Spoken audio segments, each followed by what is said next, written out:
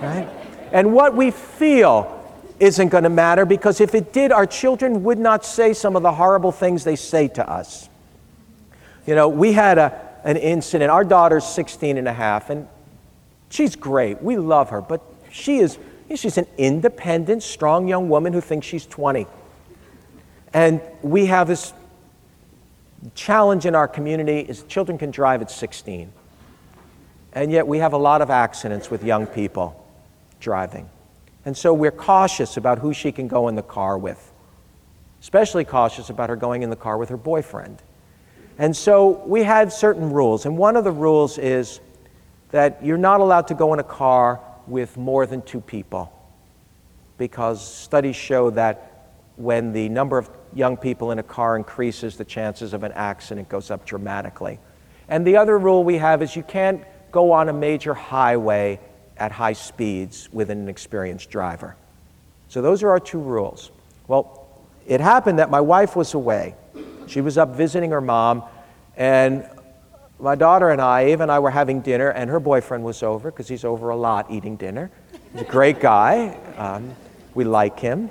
If he weren't her boyfriend, we'd really like him. And we're there, we're talking, and Ava announces, I said, so what are you doing tomorrow? And she said, well, tomorrow, Kristen and Hedda and I are going up to Baltimore to pick up Rosemary, and I think that's 37 and a half miles. And how old are those drivers? And they're 16, 17, 16, 16. And there are going to be 4 people in the car. And I said, I don't know about this, Ava. I'm not sure you're going to be able to do that. Oh, no, Mom said it was all right. Right? That's an important refrain in our house.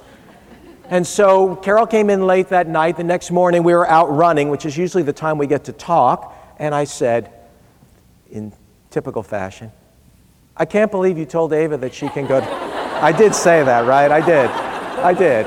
And she said, I did not tell Ava she could do that. And so we go back home and we have to have this conversation. It's 7:15 in the morning. Our daughter leaves at 7:30 for the carpool. Ava, what's the story about you going in the car? You know you're not supposed to go in the car with lots of people. Well, you said it was okay. She says to Carol, and Carol said, I did not. She said, well, you didn't say it wasn't okay. And so we said, well, you're not going. I'm not going. You're ruining my life.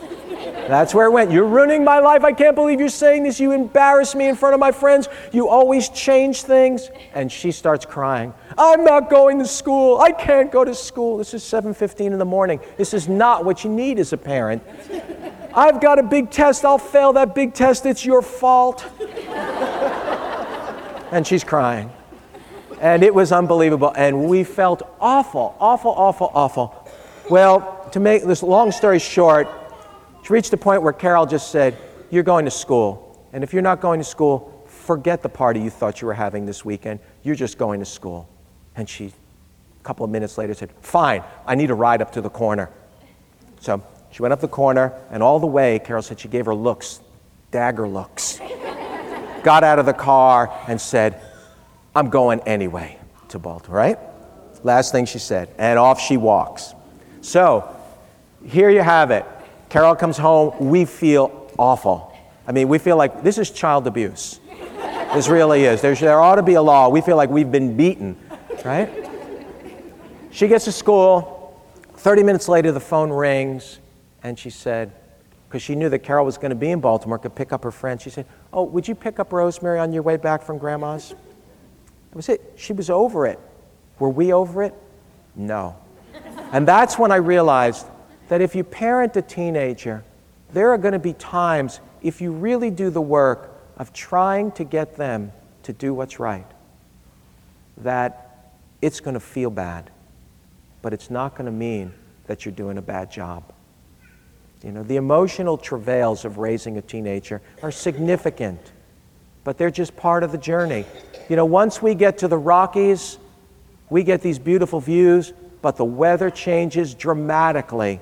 There are places in those mountains where you know that it's not friendly, right? There are glaciers, there are storms. You can go from a sunny, beautiful day to a stormy day in 30 minutes. What is it that they say? You know, if you don't like the weather in the Rockies, just wait an hour.